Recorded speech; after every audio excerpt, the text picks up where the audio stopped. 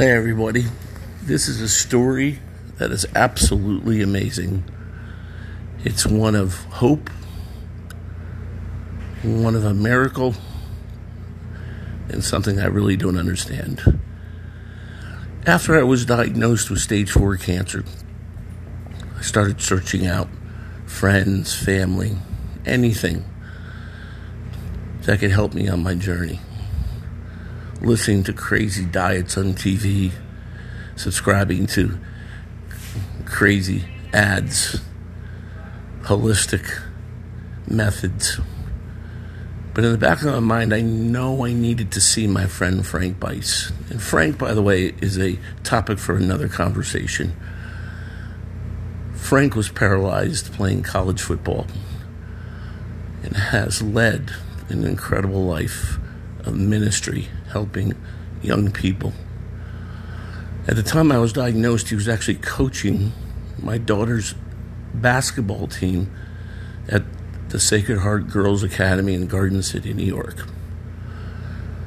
So I went to see him at halftime during one of the games, and I grabbed him really quickly. I said, "Frank, I really need your help."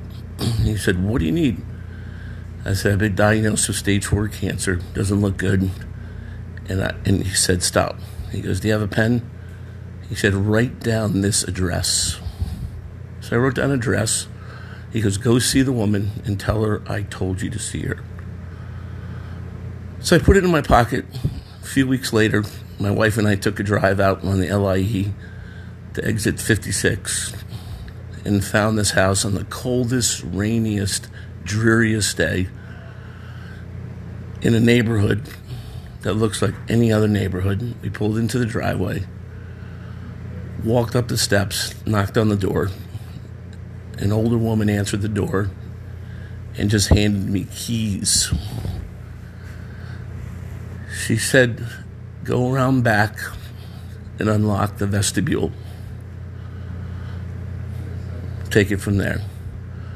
So my wife and I walked around back, unlocked it, and it was a small little shrine to Saint Teresa, the Little Flower. Now, crazy enough, I went to Saint Teresa's grammar school, so I had some context on who Saint Teresa was. So inside this little vestibule was crutches, bandages, things left by people that were healed. So we sat there and prayed for a few hours, and when we were finished, we went back up to the door, knocked on the door, and gave the woman the keys. And she said to me, "Remember, she'll have heard your prayers when you get your rose." So we drove home. In the coming weeks, we prepared for our journey through cancer, surgery, radiation, chemotherapy, speech therapy, occupational therapy, physical therapy, that long grind. So the first step is surgery. I went to Lenox Hill Hospital, went under 14-hour surgery, had so many tubes in me, I couldn't breathe, I couldn't eat,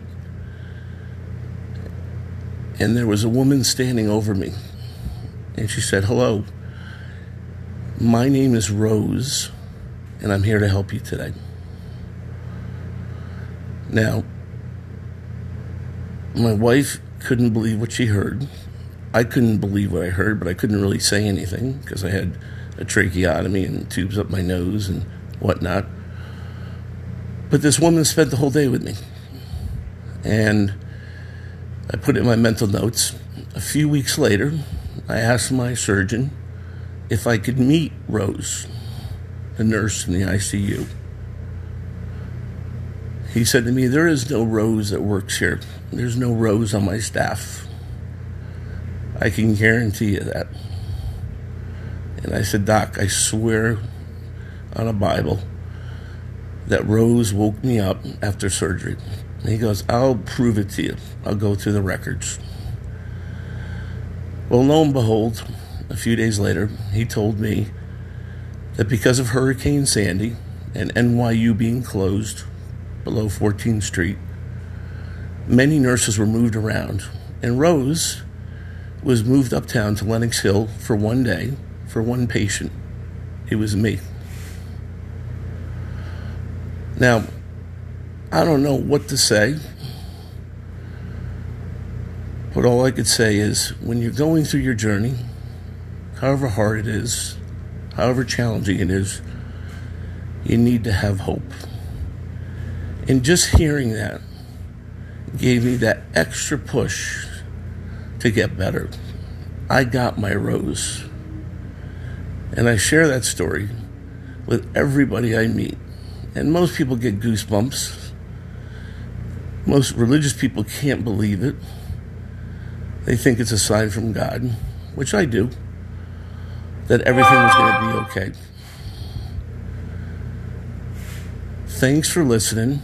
And if you get in trouble, don't forget St. Teresa.